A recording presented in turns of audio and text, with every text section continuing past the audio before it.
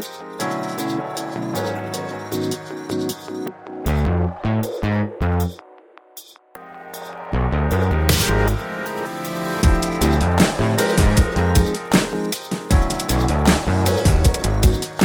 on the podcast, we have my new friend, Pastor Sam Crabtree. And Sam is someone that I've known from afar from a long time because he's been on staff for many years at Bethlehem Baptist Church. Bethlehem Baptist Church is a church in Minneapolis that has had a very significant impact on my life through the ministry of John Piper. And Bethlehem Baptist is the church where John used to be the lead pastor. And Sam served alongside him for many years. And he's written a couple books for Crossway that I've really, really appreciated. One called Practicing Affirmation and a newer one called Practicing Thankfulness. And so I'm looking forward to diving into these today with you, Sam. But thanks for joining us. We really appreciate it. Well, it's a privilege. As I was doing a few chores just before Zooming in with you, I was feeling what a privilege it is to have this opportunity to try to represent these important things for God's honor and for the sake of his people. This is a real privilege. So thanks for the invitation. Yeah, amen. Sam, why don't you just give us a 30,000 foot view of your life and anything you want to share just to help us get to know you better? I'm wondering what would help the Vine family to know about me. What would they care about? I was a farm kid, third born of 7 children. I'm married to Vicki. We were married in 1973. Have 2 living children. We had 2 children die. We have 6 grandchildren. I have loved basketball for decades. I played basketball for 65 years. I took a sabbatical one time from the church. They granted me a sabbatical. One of the goals, I had a physical goal for each sabbatical, as well as spiritual goals and project goals. And one of the goals was to make 100 free throws in a row. And God permitted me to make 130 free throws in a row. So I'm a free throw shooter. Sam, we have a lot in common. We'll get into that later. So are you right-handed or left-handed? I'm right-handed. Just real quick, my record is 127. Well, look at there. Wow.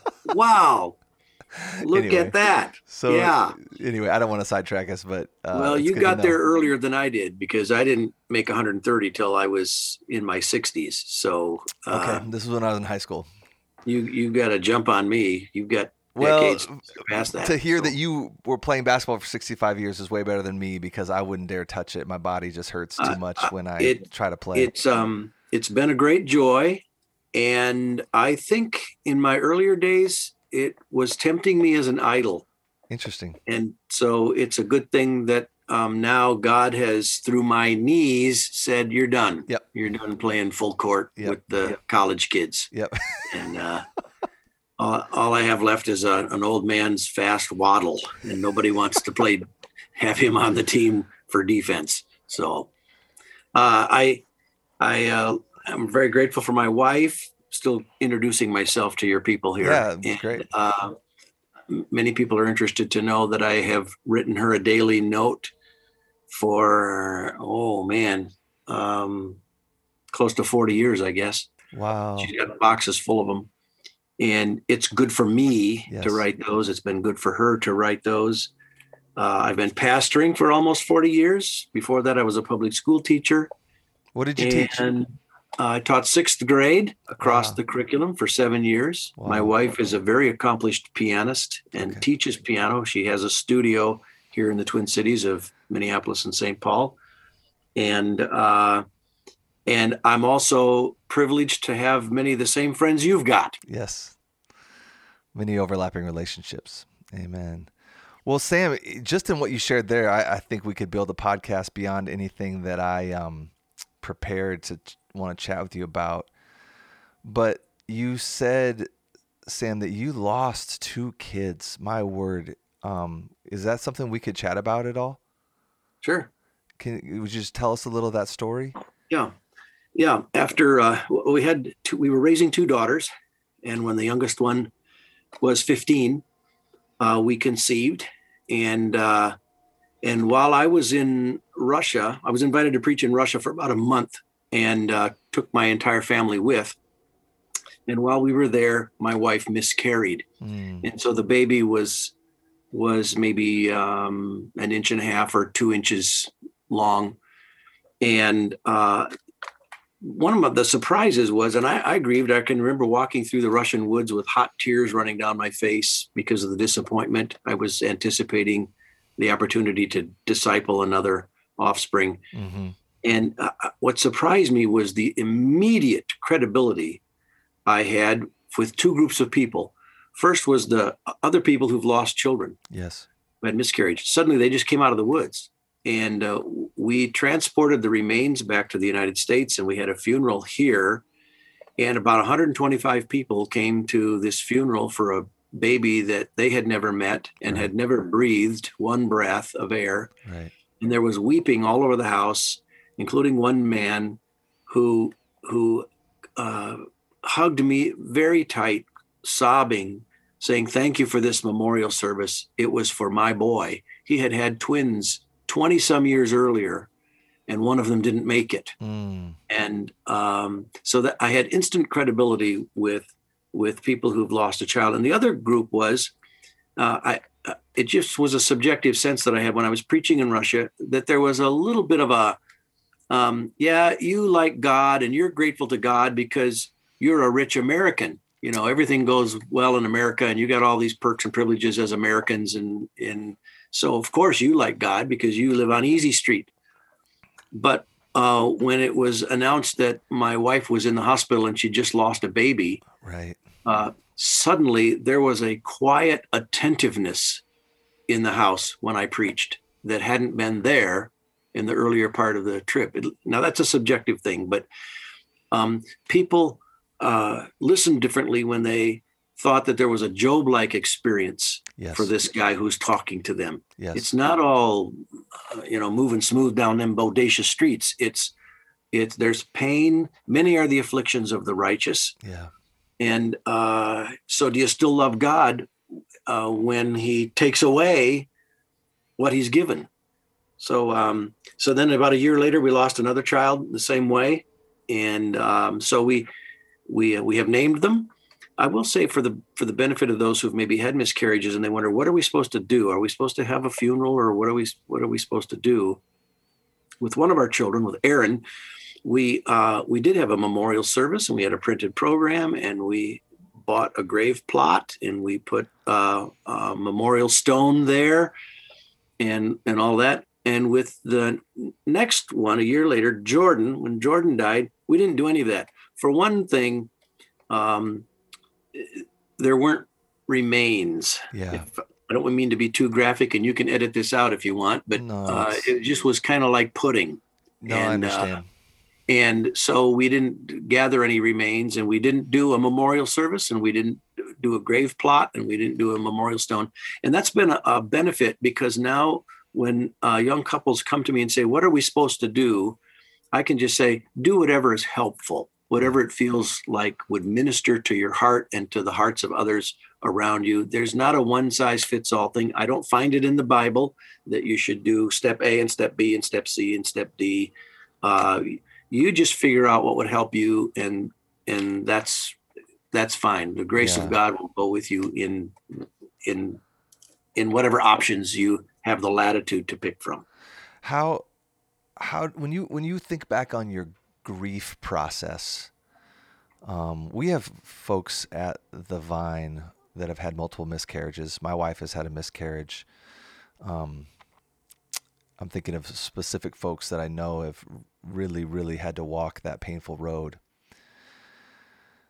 As you reflect on your grieving, what do you remember, and what was maybe most helpful and what was most unhelpful for those in the body of Christ coming around you? Well, I do remember, for some reason, the tears, as I mentioned, when I was walking through the Russian woods, felt hot. I don't know why, but it just seemed like they were burning. And there was a great sense of disappointment that now I will I will not be permitted to disciple this little one because I loved raising our kids. I Yeah. just enjoyed it thoroughly.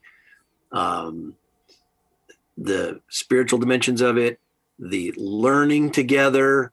With our two daughters, I decided early on I wanted them to be comfortable in the kitchen. And one way to be comfortable is to not be afraid to try things.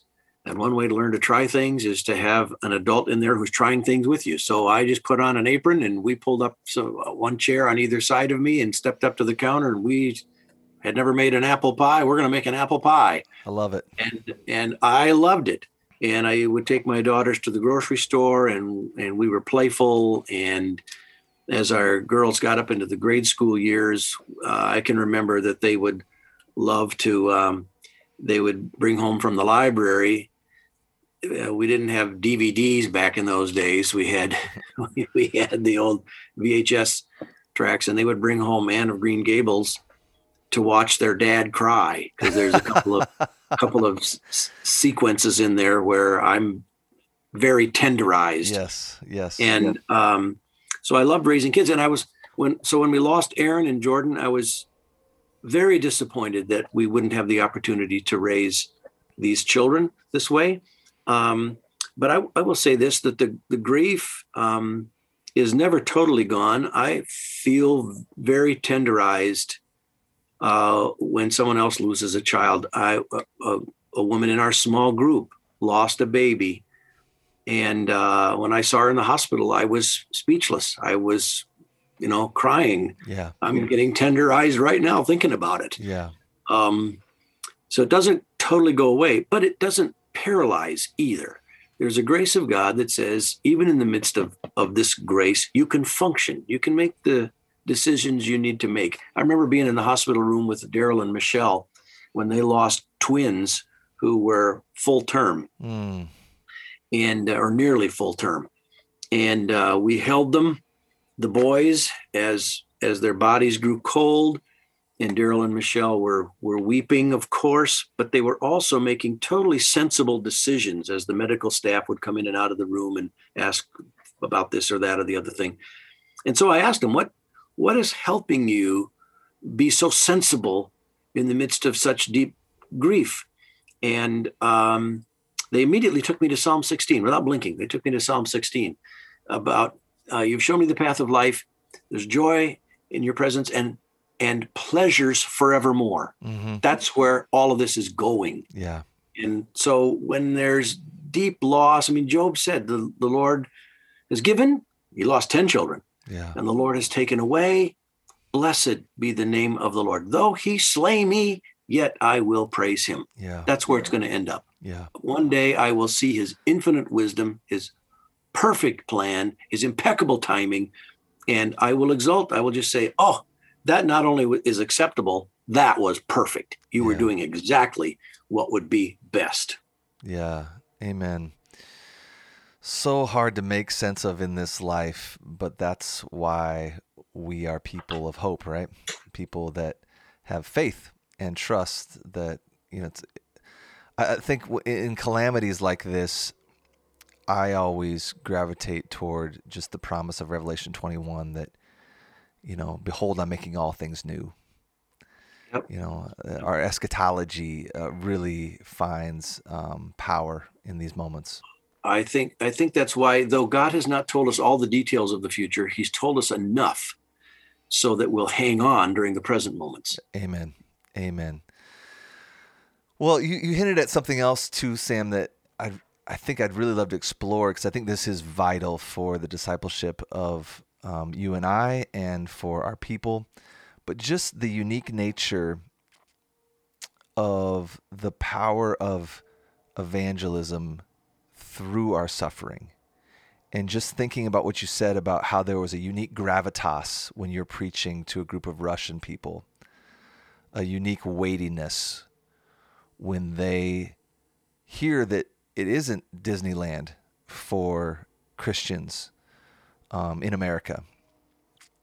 Can you unpack that a little more, Sam? I'd just love to hear you reflect on that, because I've seen that true in my life, but I'd love to hear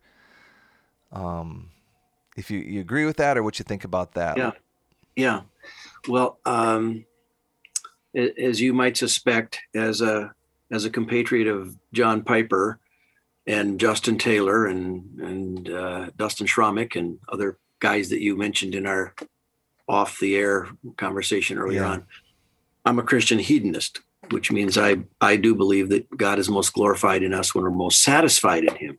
So evangelism is as much about satisfaction in God as it is about something creedal, though doctrinal truth is essential and there are realities not to be denied, or else a person really isn't a believer yet. If they deny certain things, like they deny the resurrection of Jesus or something, then no, they've not come to faith yet.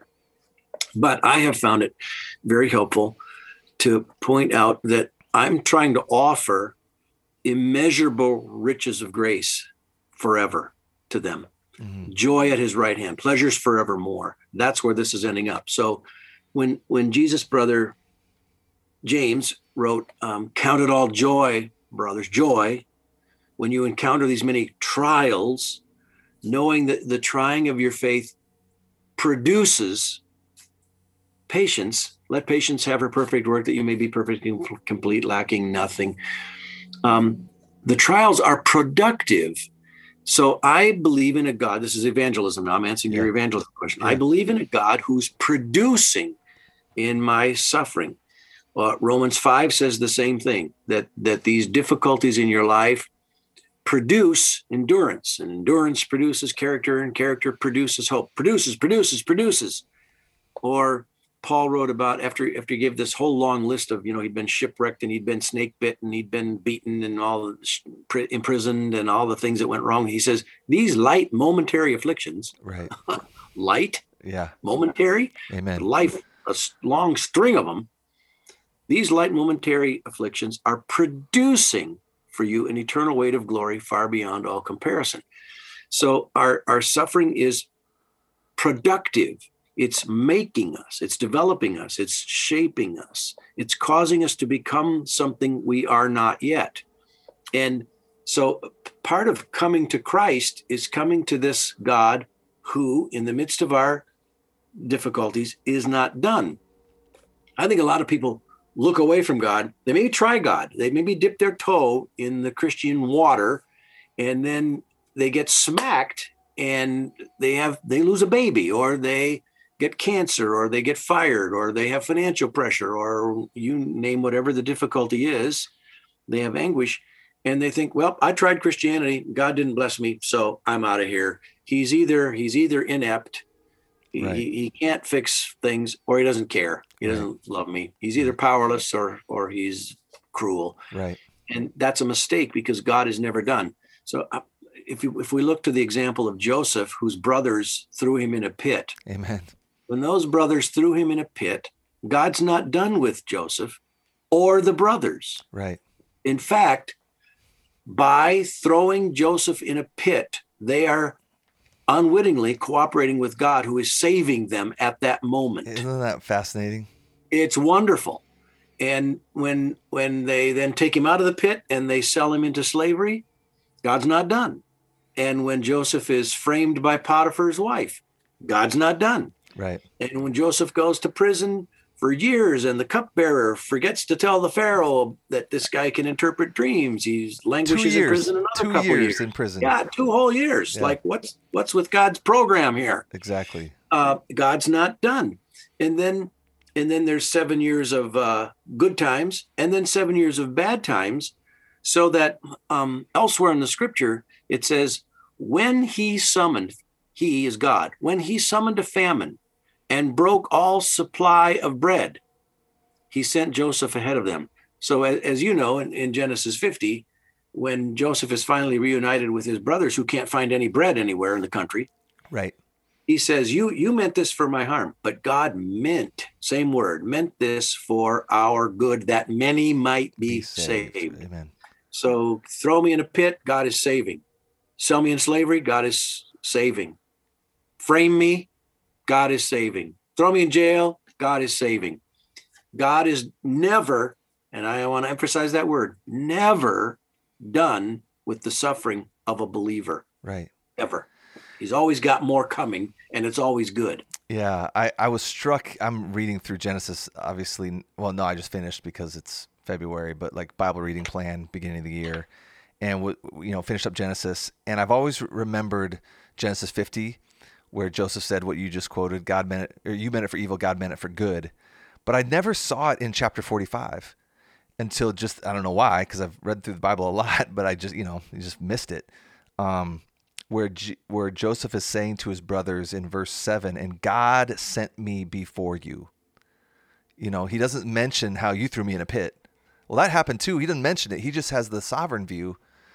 The temporal secondary causation, or whatever you want to call it, was the brothers, but he's looking at the primary cause. And he says it twice. Verse 5, and do not be distressed or angry, as he's talking to his brothers, because they're really scared that he's going to kill them because he's in power, with yourselves, because you sold me here, for God sent me before you to preserve life. For the famine has been in the land these 2 years, and yet are yet 5 years in which there will be neither plowing nor harvest. And it says it again, verse 7, and God sent me before you to preserve for you a remnant on earth. So he says it a third time, verse 8, so it was not you who sent me here, but God. And he says it 3 times. I mean, we teach hermeneutics on a basic level around here, and we always say you got to pay attention to repeated words. And he says it there 3 times in 3 verses. That's powerful. Like, God is the one who is acting in our suffering. And in one sense, that's so hard to make sense of, because when we're in the depths of our suffering, we want to look to God like the psalmist and say, how in the world can this be happening to me? And we've got friends that just lost a 12-year-old, and they're in the fog of grief. And as we both know, now's not the time to preach the Joseph sermon to them. But my word, like, that's so hard to hear, but it's so comforting, is it not? Because if God's not sovereign, what does that leave us with?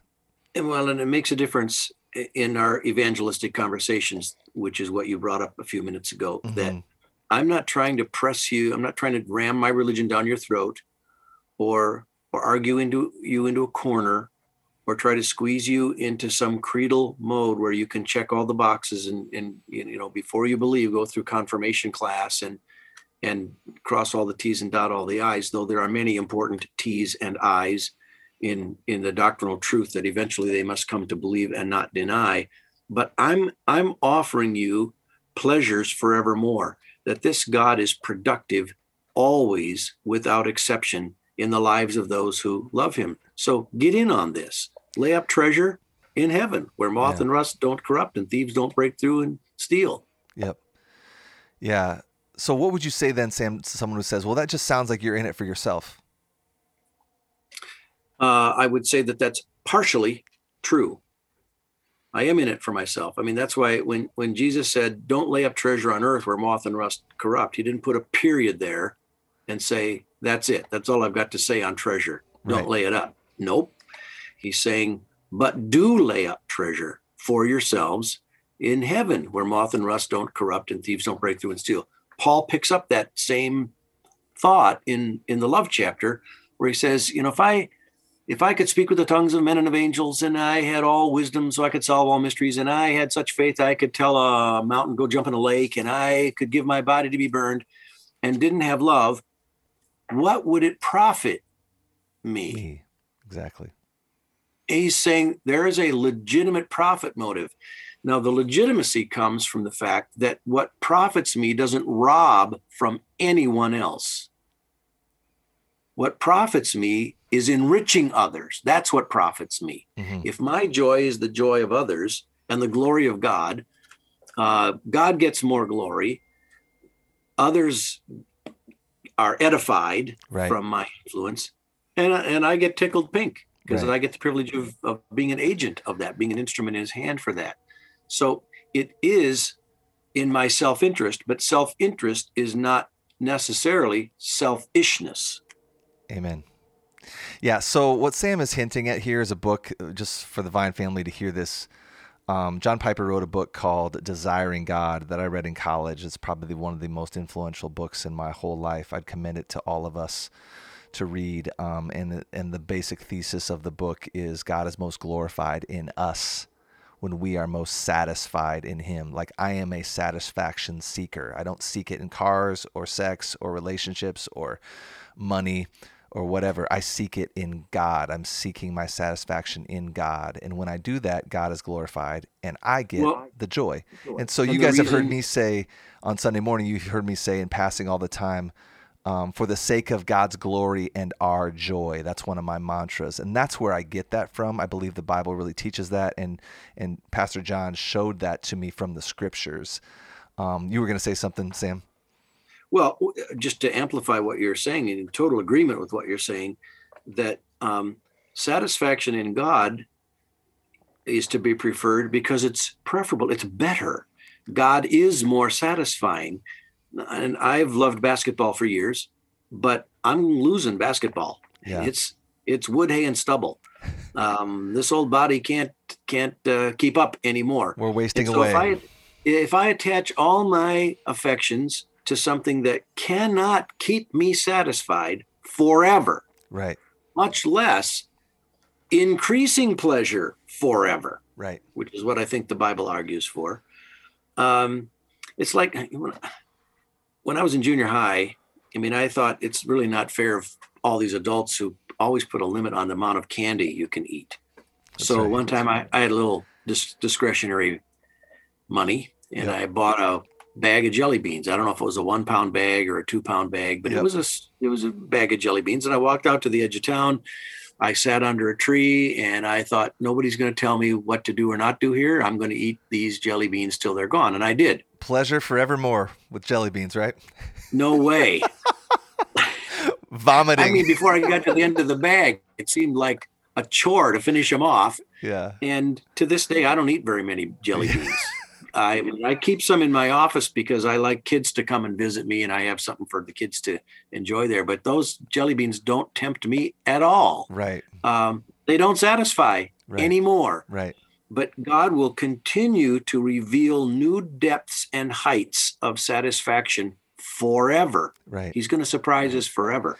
Yeah. And that's the thing, like when unbelievers coming full circle to the evangelism as it's related to suffering, when unbelievers can see that things are taken away from us too, and that my joy, though it's not a superficial, everything's going to be okay and I never cry stoicism or something, but yeah, I can be honest about my feelings, but at the end of the day, my hope is not in my wife. My hope is not in my kids or my job or my money or whatever. Like I can still move on because my hope is in God. Like that's in my mind a powerful reason to believe. Apologetic. That's what makes us unique. I think that when we maintain our love for Jesus in the midst of extreme calamity, that's powerful. And in some ways, I think, I don't know if I said it or someone else said it, I'm just parroting them, but like your moment of greatest suffering might be your moment of greatest evangelism as well. I believe, and I've interviewed numbers of people on this question. I've said, bring to your mind now, you don't have to tell me the details, but bring to your mind now the greatest suffering that you've experienced. And I give them a second to rifle through their mental files and come up with what's the top 1 or 2 things that have just really painful experiences that they've had.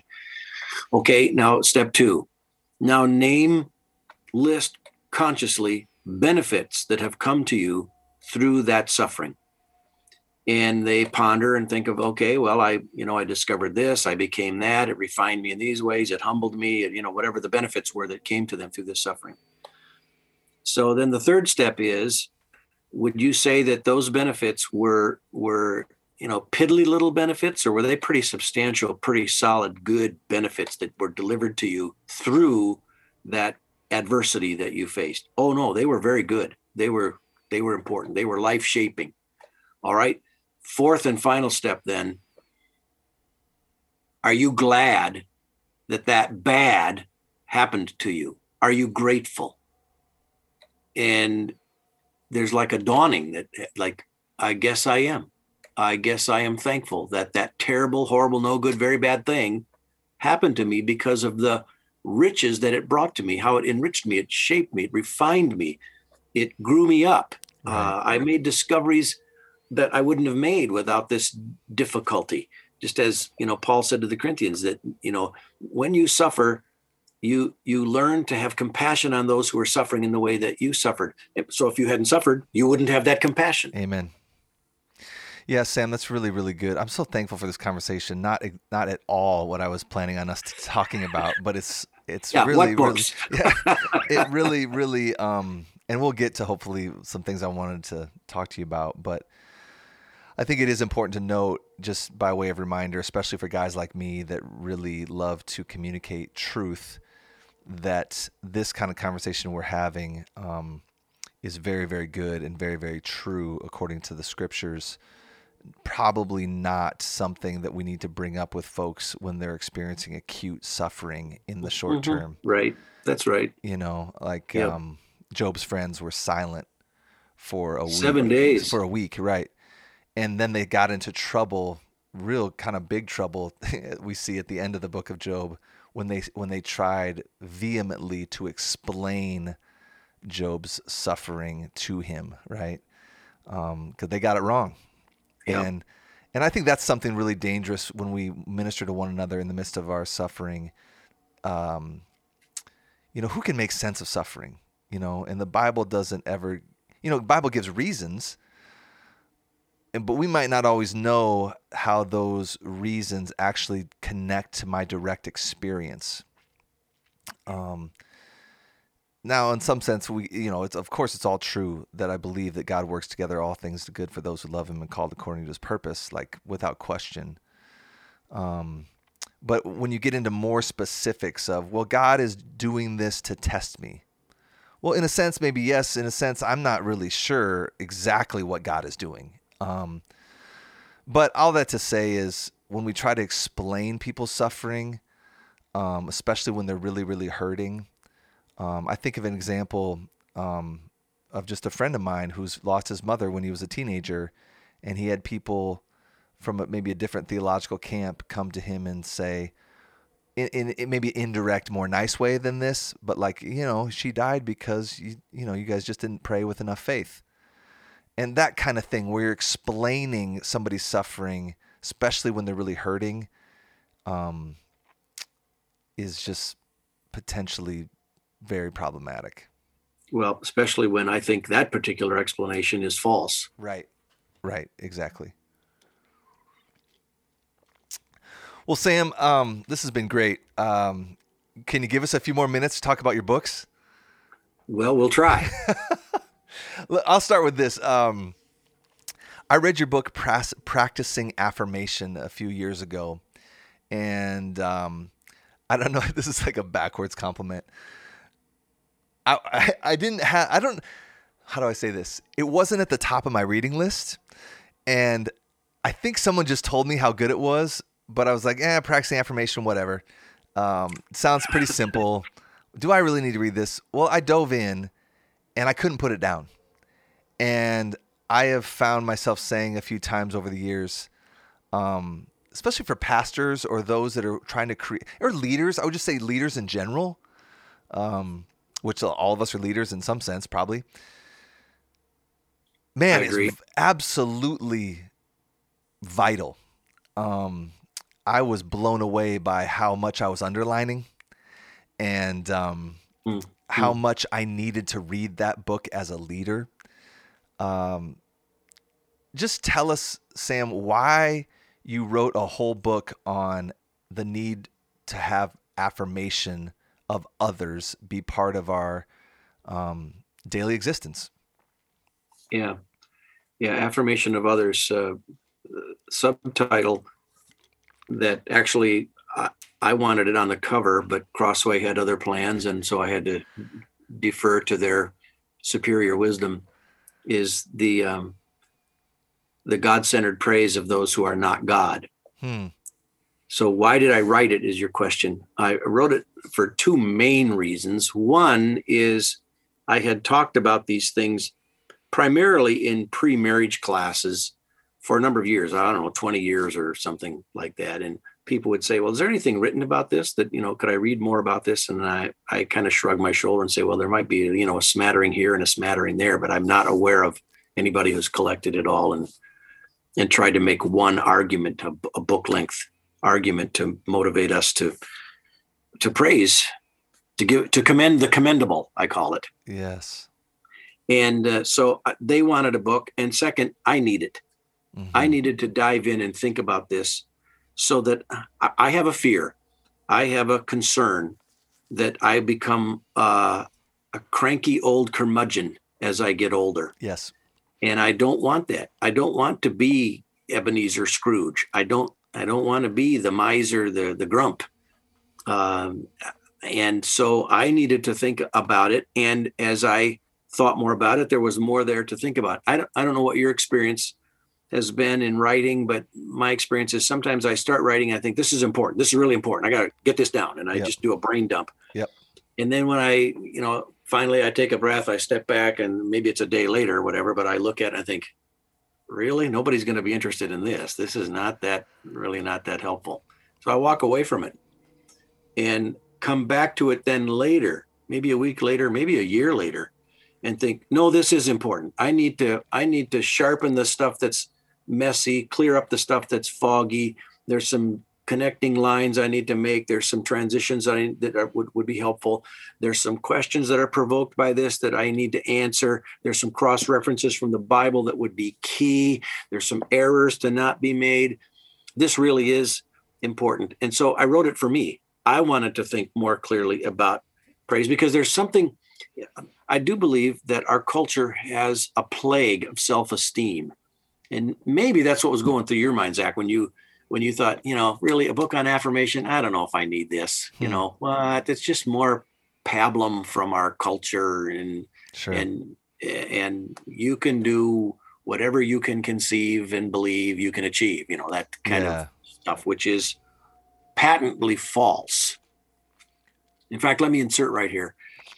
The first year that he was president, Barack Obama did a nationwide broadcast for high schoolers in which he basically said that you can achieve whatever you set your mind to. Look at me. I'm the first Black president. And the moment he said that, I said to the TV where he was speaking, I said, that's not true. Right. That's not true. Just because you want to be president doesn't mean you can be. Right. You just defeated a whole bunch of people who ran for president with all their might. Right. And they raised up millions of dollars and they hired people and they went for it with everything they had. They can't be president. Right. You and I will never be NBA basketball players. It's That's just right. not going to happen. That same week, Adrian Peterson, who was playing for the Minnesota Vikings back then, so he was a hometown athlete, Yep. and he had set the NFL record for rushing yards. Right. And he did a local program at a high school gymnasium full of students, where he told them basically the same thing. If you set your mind to it, you can accomplish anything you set out to accomplish. And he was on the evening news sportscast, and I looked at the TV and I said, well, then don't you want a Super Bowl ring, Adrian? Because he doesn't have one. Yeah. He still doesn't have one. Right. Years later. Right. So the idea you can have whatever you want is baloney. So I think, back to why did I write this book, Practicing Affirmation? There is a plague of self-esteem in our culture that you should esteem yourself and you should think more highly of yourself and all that kind of stuff. And I think that's the main ingredient of sin is too much self-esteem. Go to our prisons. They're full of self-esteem. Guys who think of nothing but themselves. Right. Your purse is mine because I want it. Right. And so it's not about that. It's about recognizing that God is doing wonderful things all over, all the time. Right. And he gets more honor from us if we see it and call it out. If the heavens are declaring the glory of God, he gets more glory if I look out the window and say, wow, God, you did that. Spectacular. Wonderful. Amen. Thank you for that. Amen. Or if I see him at work in my children and they do something that's gracious, I think, oh, God is at work in you, developing in you these character qualities, growing you up. Fantastic. He gets honor. Their morale is built. I get to commend a commendable quality, and the more we commend things, the more likely they're going to be repeated. I feel like I'm not wasting my time quibbling about stuff and being a petty naysayer. There's just so many benefits that come. So why did I write the book? I wrote it to help people with their relationships. You know, in my years, decades of pastoring, I have never seen a couple divorce who kept up practicing affirmation with each other. Always when there's a divorce, one of the things that happened is affirmation went away. Yeah. They stopped commending each other for the good things that they did. Yeah. They stopped saying thank you and I like that and good job and well done. Yep. They just didn't do it. So I'm trying to help relationships that I care about. I'm like you, I pastor a people, which is not just a job. It's a love affair with a people. Yep. I love that you call the Vine Church the Vine family. Mm-hmm. That's cool. Mm-hmm. And I want to help these people thrive in their relationships in a God-centered way. So the main thing to commend about each other isn't that, you know, well, you look cute or Zach, I like the way you've styled your hair there. Or lack of hair. But when I see character qualities, when I see somebody do something that is generous or wise or courageous, and I commend that, and I say, well, okay, we had a staff meeting less than a week ago in which I said that Jesus is remarkably available. He did not consider equality with God something to be grasped, but he made himself available, lowered himself, emptied himself, became obedient even unto death in his servant role, and therefore God also highly exalted him. He became available to us to save us, and he's available to every one of us right now in prayer. He's really available. And so here was my bridge. Lulu, who's a gal on our staff, is like Jesus in her availability. She'll drop what she's doing to help you out, to help anybody out with just about anything, just about any time. Yeah. She is so available. Okay, when I do it that way, I'm commending Christ Jesus for equality, and I'm commending Lulu for imitating Jesus in that way. I see the Spirit alive in you. That's right. Yeah. That's right. It's not just a copycat thing that she looks at him and says, well, he wears sandals, so I'll wear sandals. Yes. But it's his Spirit living in her, and now she's starting to look like, I mean, Ephesians 5 says we should be like our Father as children. Be like your Father, who is God. Amen. Yeah, a lot of questions. Let me ask it like this, Sam. Let's take a group of people, paint a picture for us. 2 pictures, in fact. You got a group of people that have never read the Bible and have never read your book about the necessity of affirmation for the sake of healthy community. And then you've got a group of people that have read the Bible and have read your book that helps us see what the Bible commends in terms of us commending one another. What do those different groups of people look like? How would you compare and contrast those 2 groups of people? Well, I would compare them in that we're all objects of grace. I mean, Jesus in his Sermon on the Mount said that the sun rises on the good and on the evil. He sends the rain on the just and on the unjust. So God is doing good, a certain kind of good, common grace, yes, to everyone all the time. And those people are still made in the image of God, even if they don't believe. And God is still working out his good plan through them, even if they are desperately wicked. Sure. Even if they are, Jesus was crucified by certain people who were obscenely wicked. And yet it was through the foreknowledge and plan of God that all that happened. So they're still made in the image of God. They are still image bearers. But a difference is that you said when you first read Practicing Affirmation that you were discovering that this is vital. I think that's the word you used. Yeah. This is vital. I would say it's non-optional, and it's universal. That you can decide, I'm not going to be a person who does much affirming. I'm just not into that. It's not my thing. I'm not good at it. I'm too bashful or whatever. Okay. You can opt to take that road, but you can't opt for the consequences that will come from whether you affirm or don't affirm. There are outcomes from it. That's just what I'm as saying. in the Yeah. book Practicing Thankfulness, I argue the same thing, that giving thanks is pivotal. Giving thanks will bring certain results in your life, and thanklessness is also causal.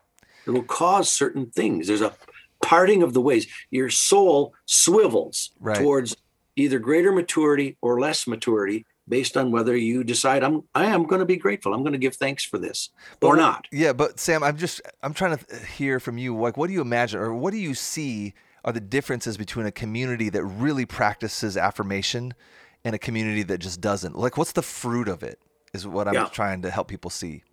Yeah. Well, for one thing, if you affirm things in God-centered ways, God gets more glory. But beyond that, morale is lifted.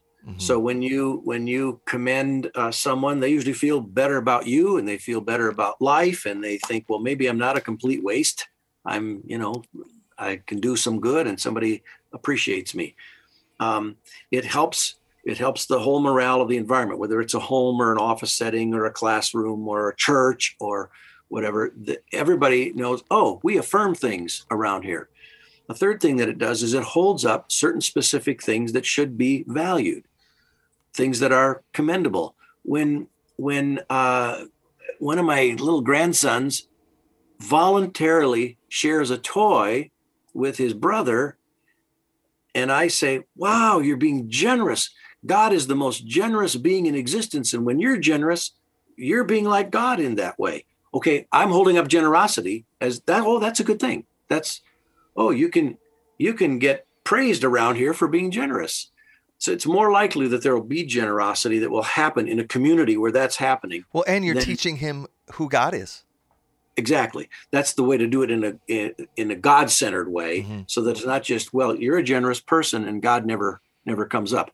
And I'm not trying to shame anyone who makes compliments without specifically mentioning God. I'm just saying there's a better way to do it. Sure.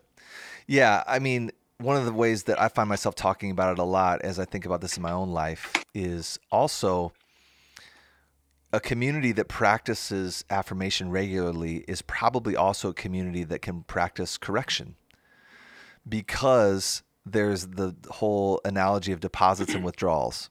Yep. And anytime I correct, it's a withdrawal. It's hard. It's emotionally taxing on a relationship.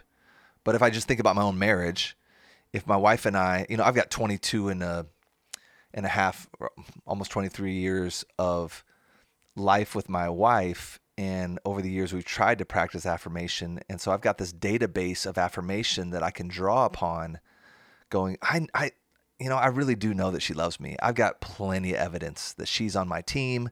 And so when she inevitably has to come and give a word of correction, which I need because I've got blinders, I'm drawing upon that bank account of affirmation. So I'm not as prone to defensiveness as I was when we were married for 2 or 3 years, because I didn't have that massive database or massive bank account of affirmation that I've had over the years.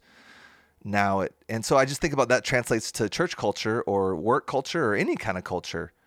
Would you agree with that, Sam? You gain a hearing. I should be interviewing you. You've got good answers here.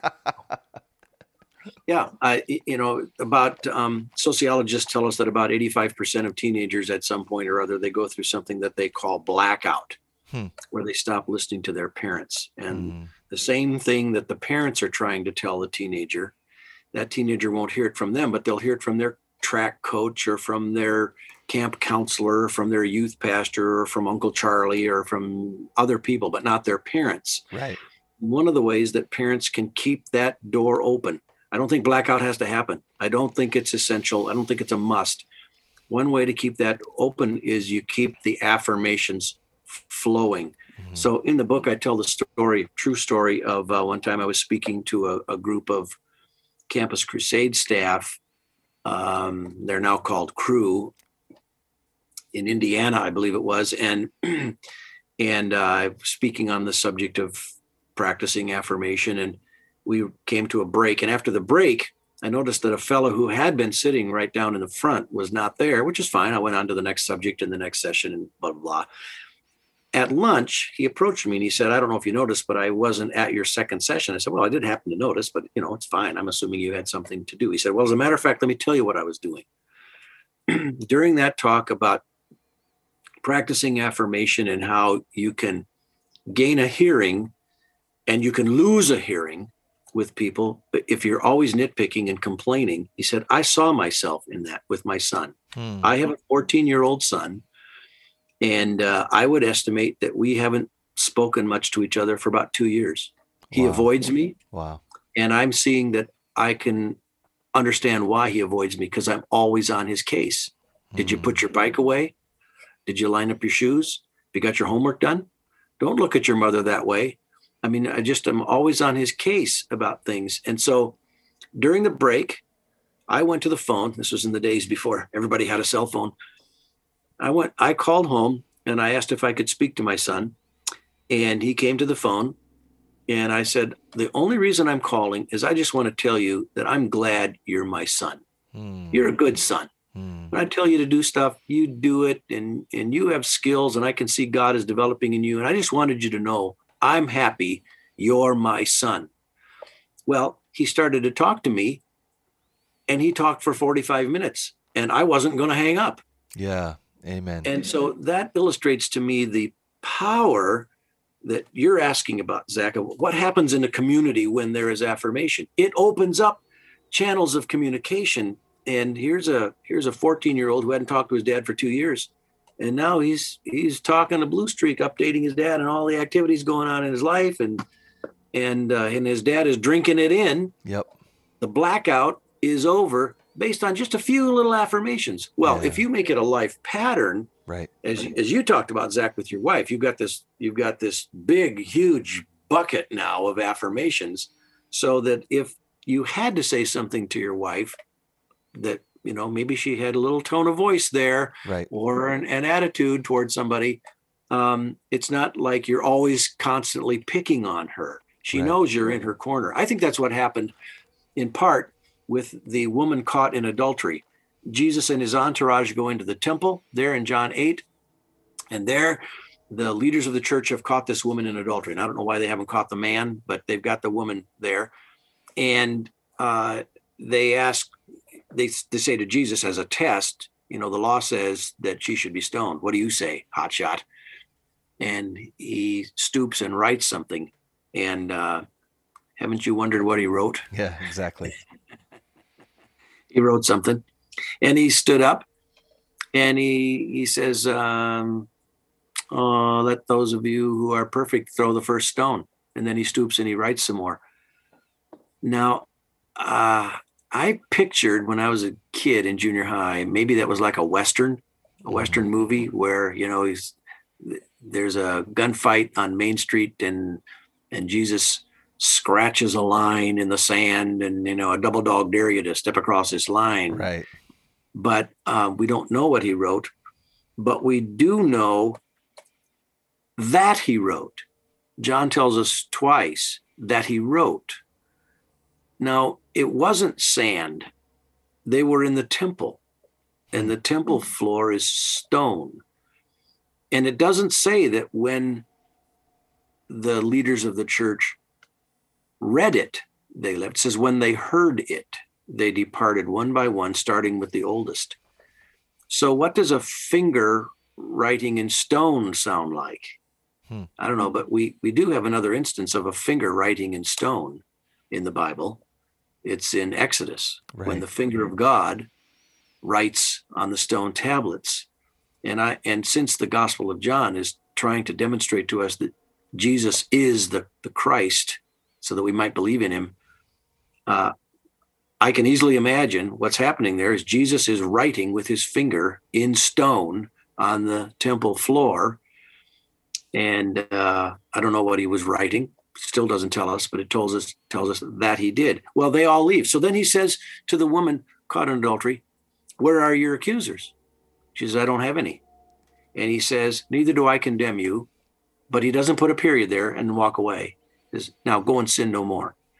So he does accuse her of being a sinner, but first he shows he's in her corner. Right.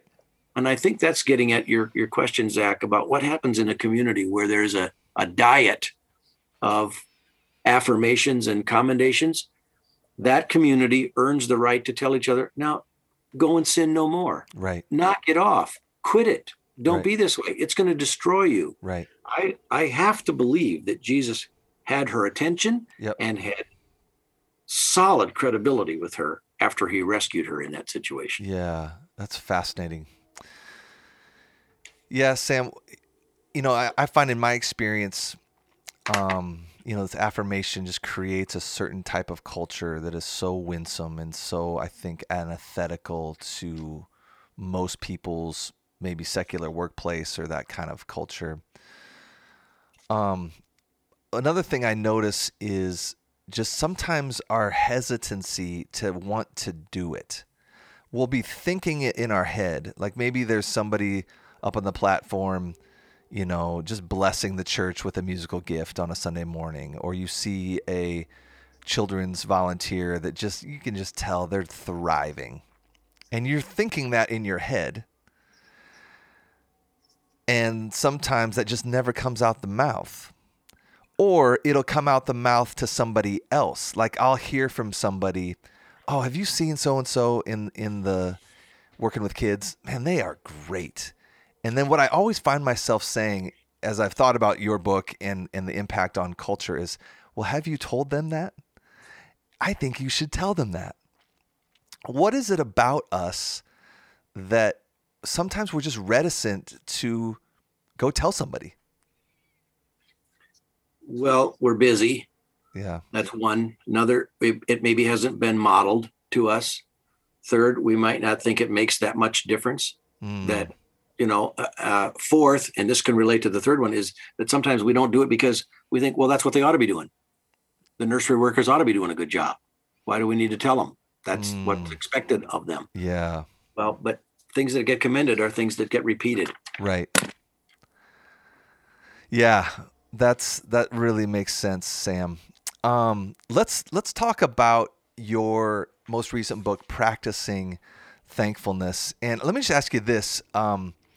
What compelled you to want to write this? I was beginning to see that it is a pivot point in people's lives. A lot hinges upon whether or not they become grateful, including me, my own heart. And I saw theological slippage in the Christian church that was robbing God of honor as being most high God, being utterly sovereign and working all things through his infinitely wise providence. So, for example, I would see very well-intended efforts to refer to texts like 1 Thessalonians 5:18. In everything, give thanks. In everything, and there would be people who look at that and say, "Yeah, when you're skiing down the hill and you break your right leg, you can give thanks that you didn't break your left leg." That kind of thing. In everything, give thanks. Yeah. There's always a silver lining in every dark cloud, and so look for the positive in all the mess. But I think that's not the whole story. And so I wanted to shine light, or let light shine from Ephesians 5:20 that says, always in everything, give thanks for everything, not just in everything, but for everything.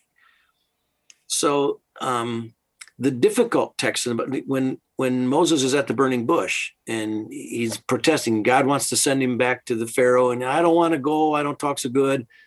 And God says, who makes the deaf or the dumb? You think you can't talk? Who made you that way? Who makes the blind? I do. I'm the God who makes that. And God does not back away from his sovereignty in everything. In everything. He says, when you come into the land of Canaan in Leviticus, and I give you that land as a possession, and you find a case of leprous disease, I put it there. Mm-hmm. I put that leprosy there. And we've already referred to in this conversation earlier about how he summoned the famine into Egypt that brought Joseph's brothers there. He says in Isaiah, I form light and create darkness. I make well-being and I create calamity, both.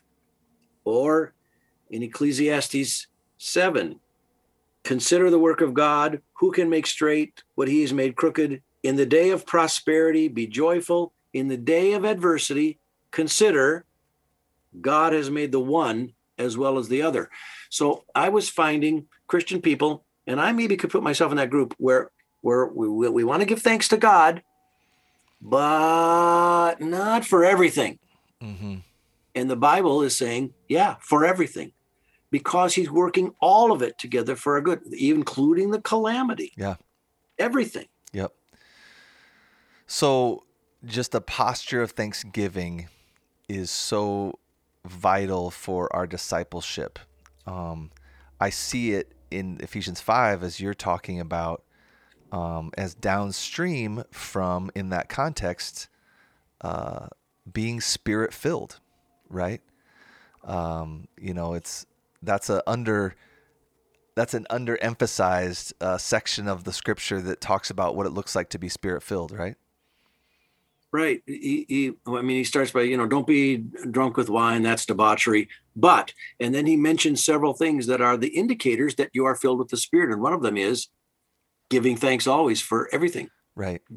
So if you wonder, am I filled with the Spirit? Well, look, are you giving thanks for everything? Yeah. If you're not giving thanks for everything, then you're not as filled with the Spirit as you might think that you are. Yep. So let's close with this, Sam. That sounds hard. Help us. You know what I mean? Because our lives, like, how are we in the world supposed to give thanks for COVID?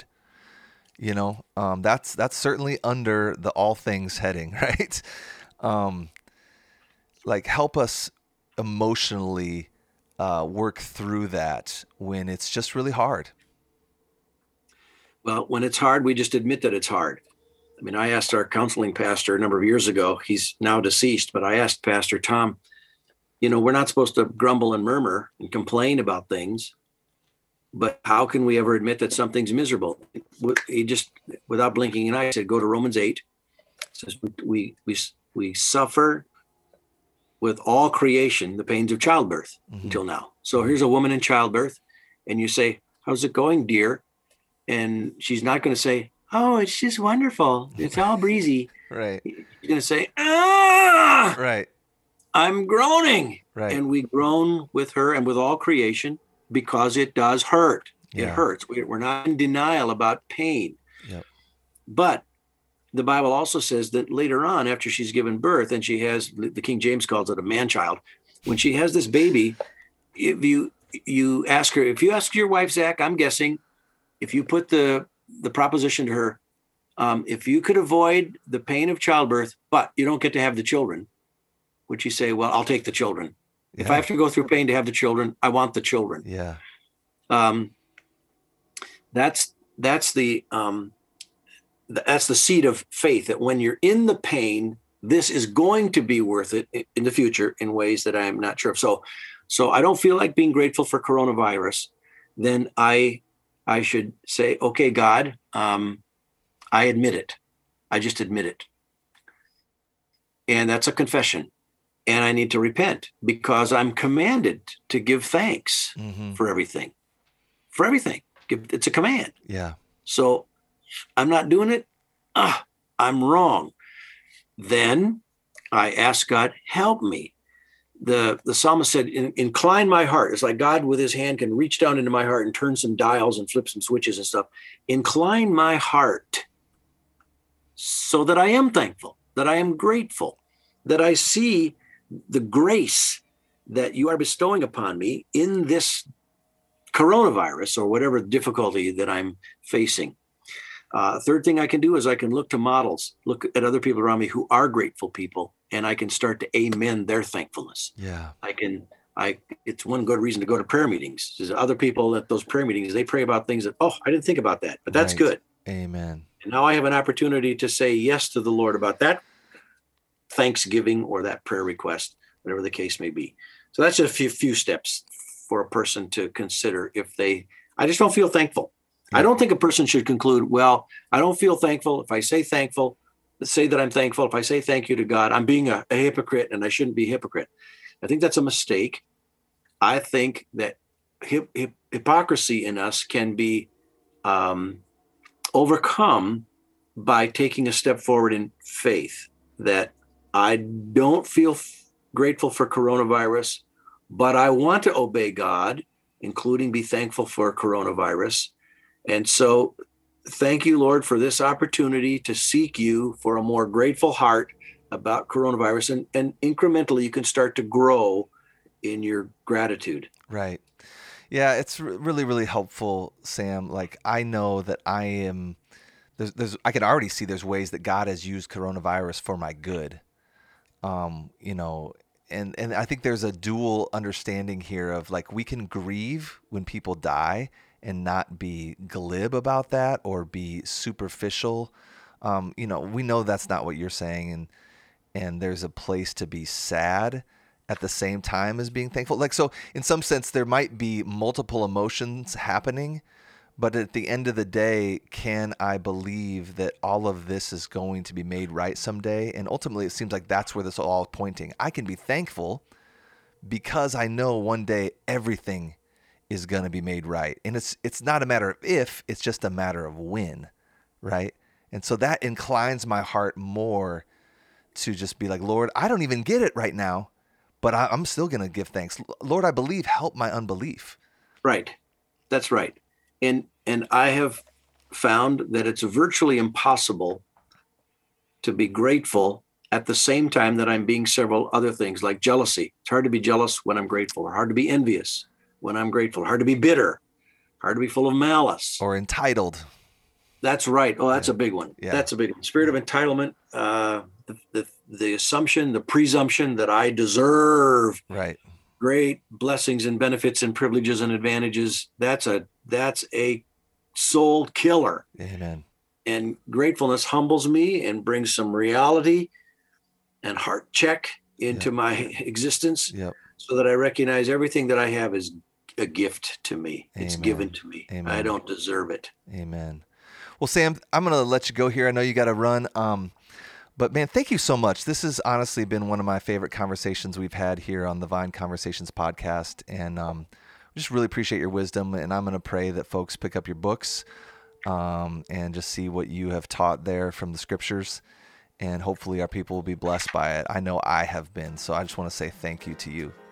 Well, the privilege is mine, and I thank God for your ministry there and your fidelity, your faithfulness to point rigorously people to Jesus. And so keep on keeping on.